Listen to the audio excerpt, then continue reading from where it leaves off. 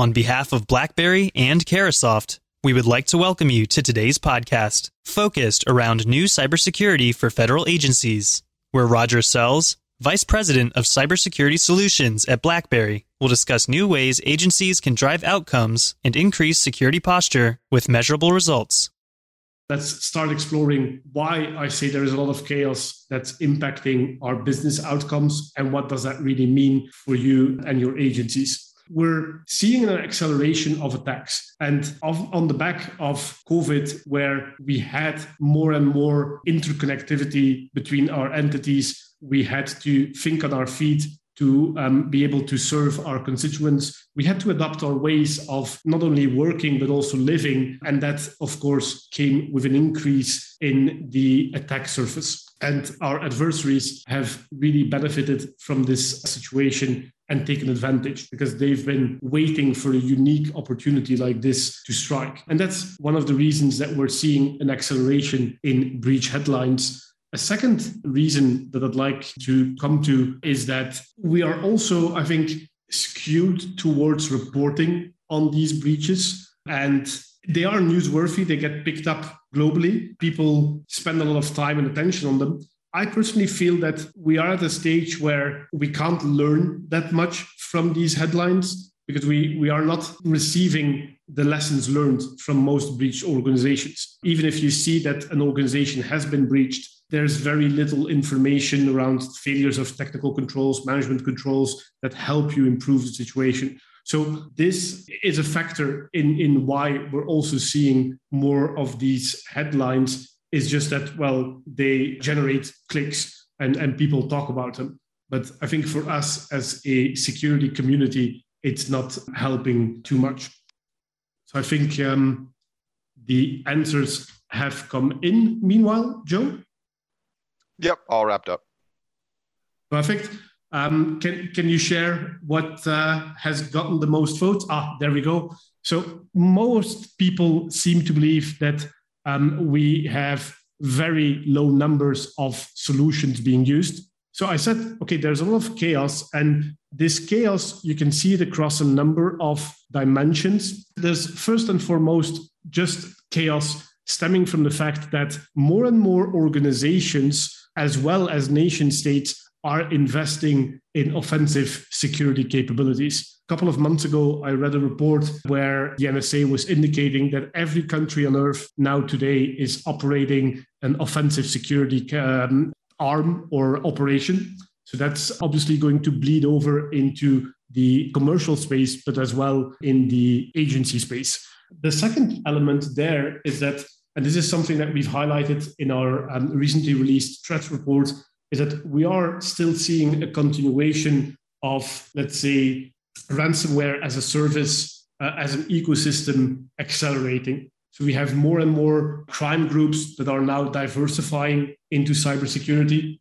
In many ways, they're operating a bit like classic VCs that have heard that their friends that have invested in cybersecurity have had great returns. Well, the same holds true for these cyber criminals. They are now deriving huge margins from these operations. And we are seeing specialization where, for instance, one group will initially gain access, but their risk threshold is low. They don't want to monetize that access beyond the access itself. So they don't want to start looking for documents or hold the organization to ransom. They just want to get in, not get detected, sell the access. A secondary group or operation then gains that access to the organization, and they can buy or develop themselves, if they have the capabilities, the necessary tools to evade our security controls and to monetize their operation. And that might be via ransomware, which is also, of course, why we're seeing an acceleration of these headlines and of these breaches.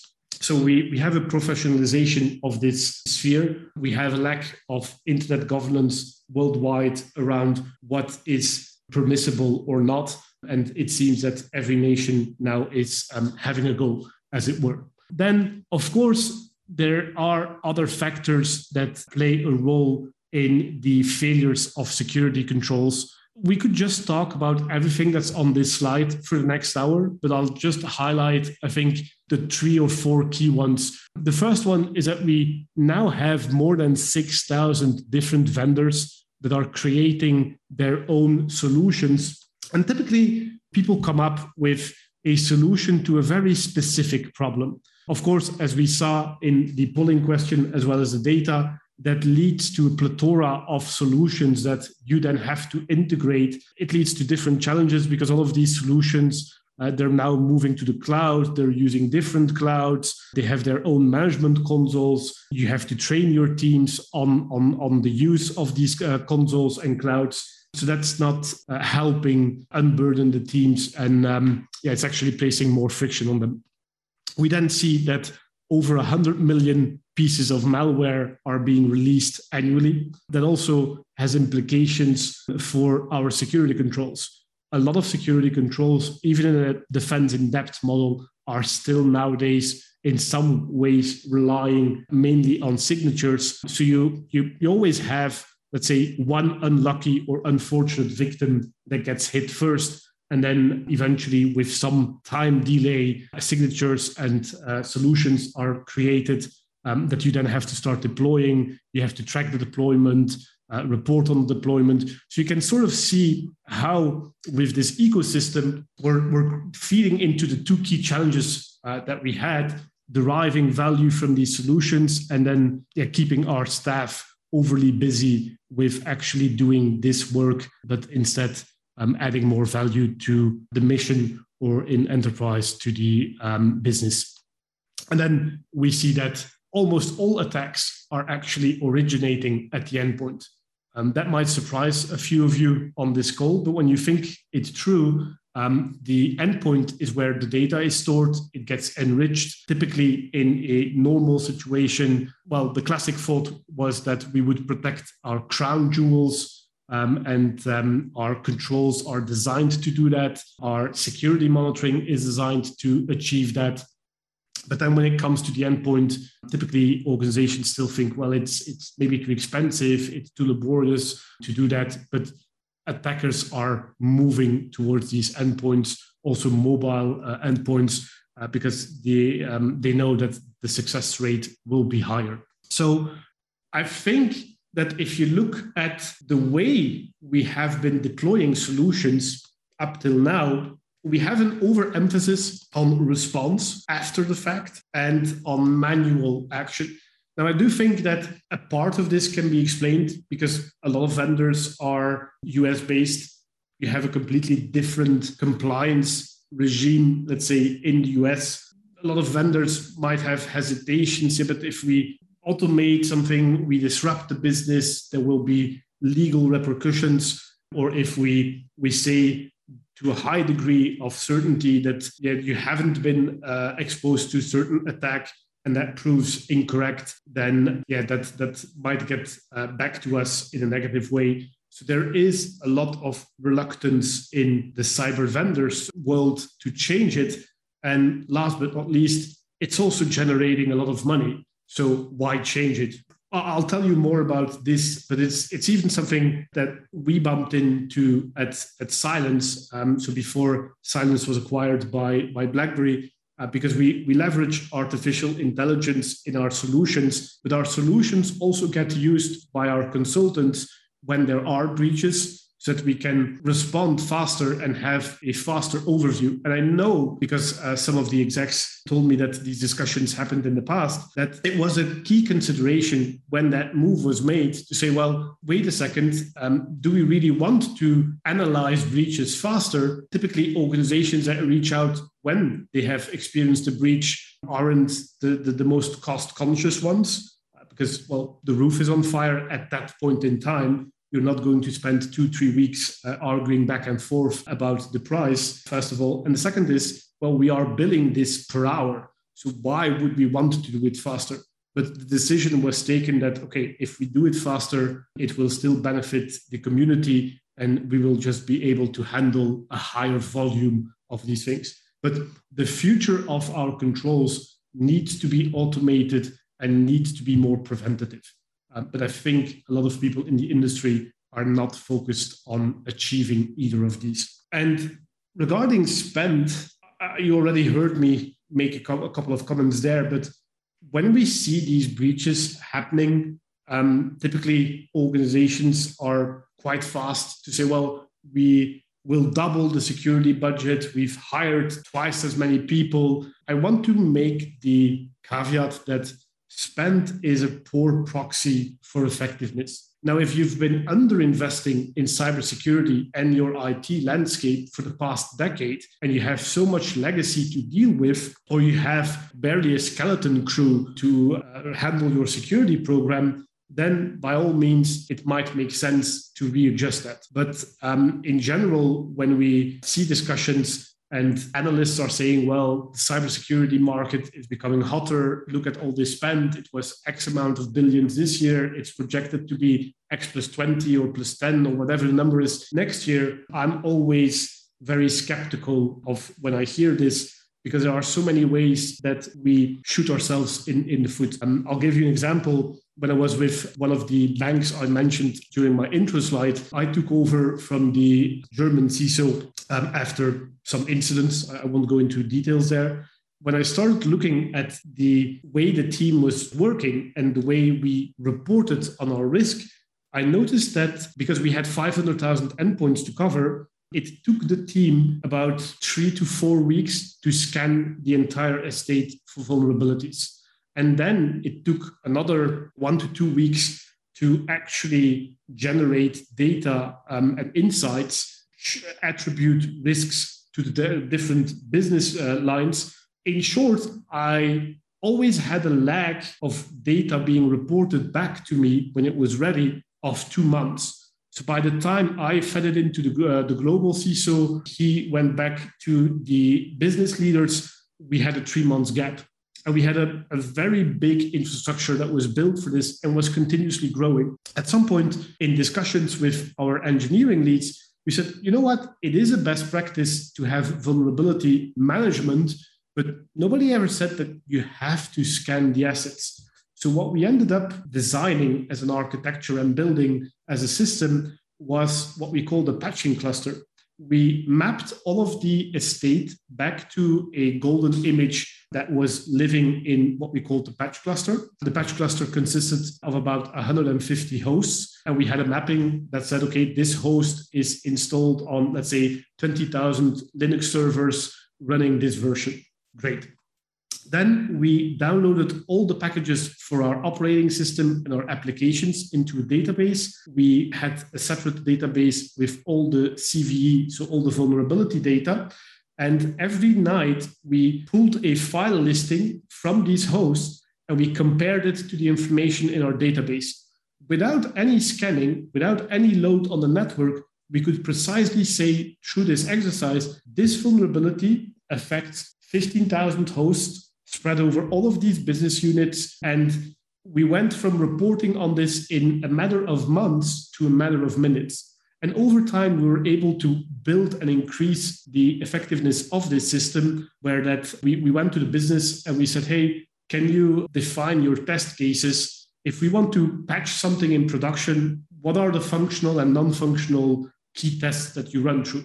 Let's automate them in our patching cluster. And then we can come back to you and say, hey, this is a critical vulnerability. It passed, the patch passed all of the testing. Do we have the go to move and patch this in production?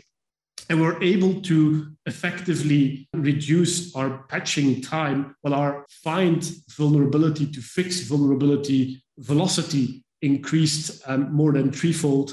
And the beauty of it all was that we saved millions in licensing costs. So I just want to share this as an insight that the spend is, as I said, a poor metric and a poor proxy of effectiveness. Now, the way most security programs operate, if we use the NIST CSF, which is a great framework, by the way, we see a lot of effort is being spent on identifying the assets that need to be protected. And then when people or organizations come to detection, this is where it becomes a 3 to 5 year plan. It becomes resource constrained, and there isn't much investment left typically for the response and the recovery. in most organizations that I was a CISO with, I've always placed the emphasis on response and recovery. I'd run periodic compromise assessments, so a type of forensic engagement that you do before you have any indicators of compromise, but you just run it across ideally the entire organization as a milestone and to say, okay, I want a binary answer. Have we been breached? Yes or no? Are we currently breached? Have we already leaked data in the past? Yes or no? And then I coupled that with a tabletop exercise where the internal teams, our external stakeholders and partners were brought together. We declared an incident, a P1 incident, and we just observed from a process point of view, how do the teams work together? What are the gaps? But this went up to the ExCo and the board so that we could give them a pretty good understanding of our capabilities. And then these two together have helped me receive more budget first to deploy in building better response and recovery capabilities, but then invariably in most cases also to bolster my protection and detection capabilities, but without, let's say, the encumbrance of budget constraints being low. So I just wanted to share that with you. I think it's a different way of looking at the problem that can actually help. Now, I want to come to talent attraction and retention. We've seen that, okay, maybe we are operating our security programs in a manner that is suboptimal. We are generating huge quantities of data. Our tools are generating huge quantities of data. There's overlap between the tools because maybe solution one that you selected offers 3 capabilities, but you've only selected it for the first one. I think of an antivirus that has a built-in DLP. Maybe you already had a different DLP solution, but you're in effect paying for capability as well as not using it. Now, so we have all of these solutions. They are difficult to integrate. When one of them needs to be updated, you have a lot of testing to do to see, well, my solution number 1 is connected to number 7 and number 14. Does it actually still work after I upgrade number 7 or number 1? Or do I have to hold them back until their patching cycles are aligned, which could create a vulnerability through one of your security tools for weeks, if not months? But where it, I think, feeds into talent retention and why it matters to you is that if you find efficacy benefits in the operation of your security controls, you are able to create an environment where your security staff will feel and be more effective. And especially in a public entity where you are attracting people that have more of a desire to contribute to your mission, but where budgets might be lower than in the private sector, you know, invariably, at some point in time, a large organization, typically a tech company, a bank, consulting firm, is going to show up with a bigger challenge, with more money, and lure these people away.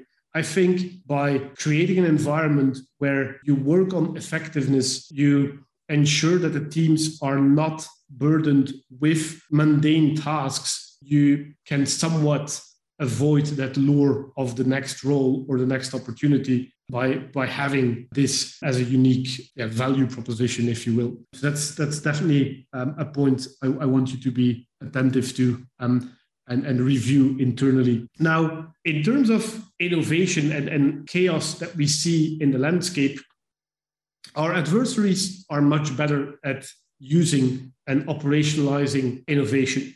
When you think about why that is, it's plainly because for them, it's a matter of survival, success, or failure. The whole point for the adversary is to be able to breach a company, to exfiltrate data, to gain insights. Well, and financial motives are there as well, of course, with ransomware and other attacks. So they have a culture of rigorously testing both innovation in defensive controls and as well as researching new techniques to bypass them. Whereas if you look at it from a defensive point of view, there's a lot of skepticism, and that's on the one hand. On the other hand, we have a lot of security vendors that see that the message is working for one party And then everybody jumps on that bandwagon, starts copying the message, starts saying, yeah, we do that too, to some degree. And you end up with a landscape where maybe a lot of these vendors are over-promising and under-delivering. And then, of course, this feeds into the skepticism that our teams have, because now they have more data points of these claims not actually holding up. So I think this is holding us back.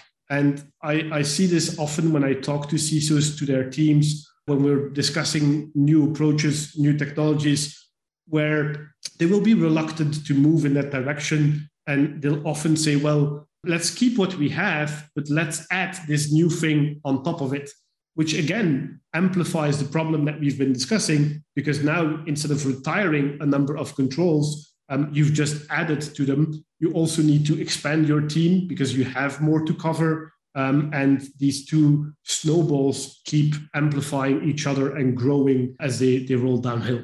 So then another element, I think, is that we all are busy building essentially the same things. You can take any problem in cybersecurity, and the solution to that is most of us will find a technology vendor that has some kind of offering in this space. We will go to the market, find people that have done this in the past and that can now come and do it in our organizations. And that's how we build new capabilities or mature these capabilities. What I find remarkable is that we then go to conferences and we compare notes saying, I have guests, I need to take them from point A to point B. I need to build a car. I have a framework on how to build a car, which are the key components. I have a number of suppliers that have shipped me parts. This is the car that we've built. We've noticed that on the first 3 cars, the brakes didn't work.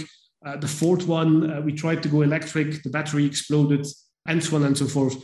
So I find that remarkable. And I think in the next 5 to 10 years, we're probably going to be moving away from this and demanding that our vendors come with solutions that are easier to implement, but to also deliver value right out of the box. And that's hopefully something that we can help you with. So recapping some of these major challenges that are feeding into the attacks expanding and our organizations and agencies being vulnerable is that, as I said, we have too many alerts from too many security solutions. We have limited staff that have knowledge about these tools and security risks, but we also have constraints that cause them to be demotivated. We have constraints that lead to high turnover. Another aspect that also actually should demotivate you in part from building everything yourself is that we typically, as individual organizations, end up lacking real-world expertise with attacks. I'll highlight that even in our threat research team that focuses on real-world incidents, it took them, I think, over 2 years to identify a certain threat actor, to map all of their campaigns to them.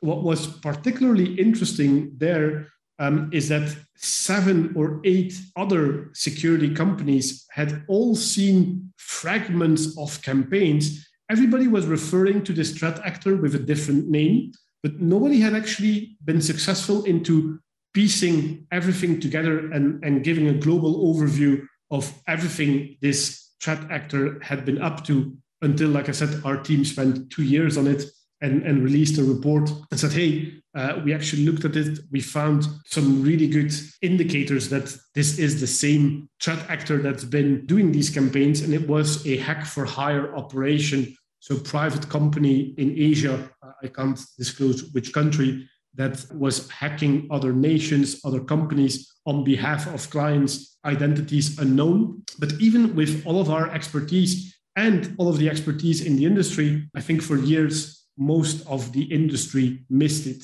So then building this capability internally at your site is also going to be dealing with these type of issues where you might miss the big picture. You might not see enough qualitative events. And in the end, you end up with a false sense of security because you think you can respond, detect and respond to certain attacks, but the data from, let's say, high quality APTs might be missing. So let me switch gears here and walk you through the transformation that we've had as a company. A lot of people still ask me today about our phones, but that's a market that we've exited about 7-8 years ago. We no longer manufacture devices. As a business, BlackBerry today is focused on two key markets, cybersecurity and IoT. And we have two business units, called Cyber and the other one IoT. To clarify that, I sit in the cyber business unit. Our focus there is to hyper-automate, leveraging machine learning and AI, and to really secure your operations wherever you are running them from and however you're running them, whether you're using your own devices, whether you have to use public devices, whether you are using mobiles, desktops, VDIs, all of that is covered with the same seamless intelligent security. Of course, we see a convergence with the IoT happening over the next few years. And in the IoT space, we have a secure hypervisor that's running on 200 million cars. Nowadays, we're tackling some meaty challenges in securing smart cities of the future. And this is where our AI and ML capabilities will also help in the future. Now, the cyber arm, cyber business unit, think of us as specialists in preparing for incidents, preventing incidents, and then detecting and responding to them. And this came about not only because of our legacy as BlackBerry, where initially we have been creating devices. Now, having mobile email at the time also created challenges for which we then created the MDM to resolve these challenges. But we acquired Cylance, leader in AI-driven endpoint protection, back in 2019, integrated it into our business in 2020, and since then have been expanding our portfolio of solutions. But Cylance, as a team, I think was really well known for incident response capabilities. In fact, in, 2015, we helped the Office of Personnel Management when they had suffered their breach. And there are public reports about the findings and even the role of Cylance in helping that agency. The way our philosophy is set is that we want to reduce the friction between security and productivity. We want to ensure that your teams have the capabilities they need, but they can work on more interesting challenges than spending half your time on deriving value from the tools you bought, trying to integrate them, trying to see what it is. And it's an often held belief that as the security level increases, your productivity level decreases. And I guess the art then consists of finding a happy balance that the security team is happy with, that the risks are adequately managed, and that the agency leadership knows that, okay, we can still serve our constituents, we can still achieve our mission, we are agile enough. But we feel that these two objectives of increasing security, of being more agile, of being more productive, actually go hand in hand. And the way we help clients achieve this is by having a modular platform that is built on top of the Cylance AI capabilities and has an ecosystem of services to complement them. And walking you through this platform, you will recognize the endpoint management. This is what we internally call our legacy BlackBerry platform. So it's our mobile device management platform, our secure collaboration platform, where we have a DRM solution. So that think of it as a DLP that works both internally and externally, applies encryption to the files. You can share them. The other party, when they open the file, will eventually contact the key server, receive a copy of the key. This is transparent to the user, of course, and can open the file. But you can revoke access to the decryption key even after having shared the file. So if you have interagency collaboration that has to happen for a brief period of time, or you have to work with external parties, you can share some sensitive information, revoke the access. So then At the other side, we have a critical event planning platform that is being used not only in cyber incidents, but also in periods of crisis. Think of floods, terrorist attacks, and whatnot, to communicate with your staff members to ensure that they are safe and accounted for. So this is now something that we've integrated in this platform, mainly for these cyber capabilities. So that if organizations or agencies become aware they have been hit by a ransomware attack, or at least they have been breached, they can move their communications of their main email systems, communicate through this platform, collaborate through this platform, and have a more structured response capability. And then the section in between these two are capabilities we acquired, and some acquired from Cylance, some, let's say, developed together with the Cylance and BlackBerry teams jointly. So walking you through them, we have the desktop protection and mobile protection. This is the next generation endpoint protection using Cylance AI.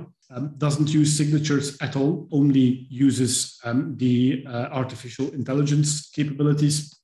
We have a behavior and risk analytics module. I'll tell you more about that in a second. We have a threat detection and hunting platform, an EDR, like others do, but ours goes hand in hand with our desktop protection. I'll also share more about that in the next few slides. And then we have a network access gateway that can help us set conditions for access to your clouds. So if your staff are working remotely, we position this between them and the cloud. We can ensure that their devices are patched, that your security policies are being adhered to, and then they gain access to the cloud. What's important here is that all of these are unified into one console and all are integrated.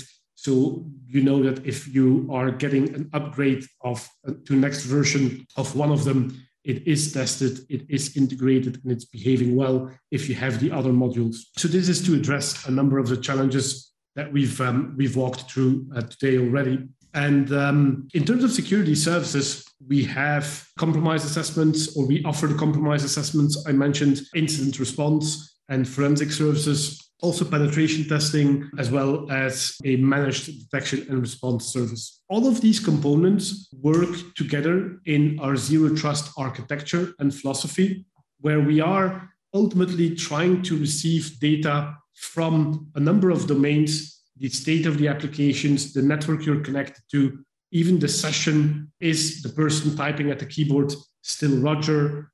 Yes or no, and the state of the device. Continuously, we evaluate a number of questions around these, or our AI does. We generate a trust score, and you start off with a trust score of 100, and as the trust score diminishes, so your risk increases, we can dynamically kick off policies. Let's say that I'm sat in my trusted home office, I'm using my mobile, I want to review an attachment on my PC. Well, because my trust score is high and I've just authenticated to my phone on my laptop, I'm not going to be prompted by two-factor authentication again. If I run the same scenario, but I'm sat in Starbucks down the road, nothing is preventing anyone from taking my laptop out of my bag while I'm using my phone. And in this case, our trust score will be lower based on the location. So we will reprompt for two-factor authentication. And therefore, that attack does not succeed. Or maybe everything I've just described is working as intended. I am using my laptop, but because of being in this unsecure location, I'm not going to get access to the clouds that contain proprietary information, or that contain applications that allow me to make, for instance, financial payments, or to view applications from HR and so forth. So that is, I think, a major step change, because typically with your security solutions, your teams have to model the use case. You have to understand what your various service lines are doing. And there will be a delay between understanding that, modeling it, offering the capability to them. But then whenever there is a new change, you have to go through that process again. We think we can make it more agile, alleviate a number of these concerns. In turn, your administrators will then and your team members will then be able to focus on the mission a lot more, and the agility that's gained will result in higher productivity, regardless of how you measure that. So then I've mentioned the AI capability a number of times because Cylance was formed in 2012, released a first product in 2014, and has been credited by industry analysts as the very first cybersecurity company to use machine learning and AI for cybersecurity problems. We have such an advance in this realm, and you can see this in number of patent families that we own compared to a number of our closest competitors. We are really able to still emphasize our preventative capabilities and focus on that. Thanks for listening. If you'd like more information on how Carahsoft or BlackBerry can assist, please visit www.carahsoft.com or email us at blackberry@carahsoft.com. Thanks again for listening, and have a great day.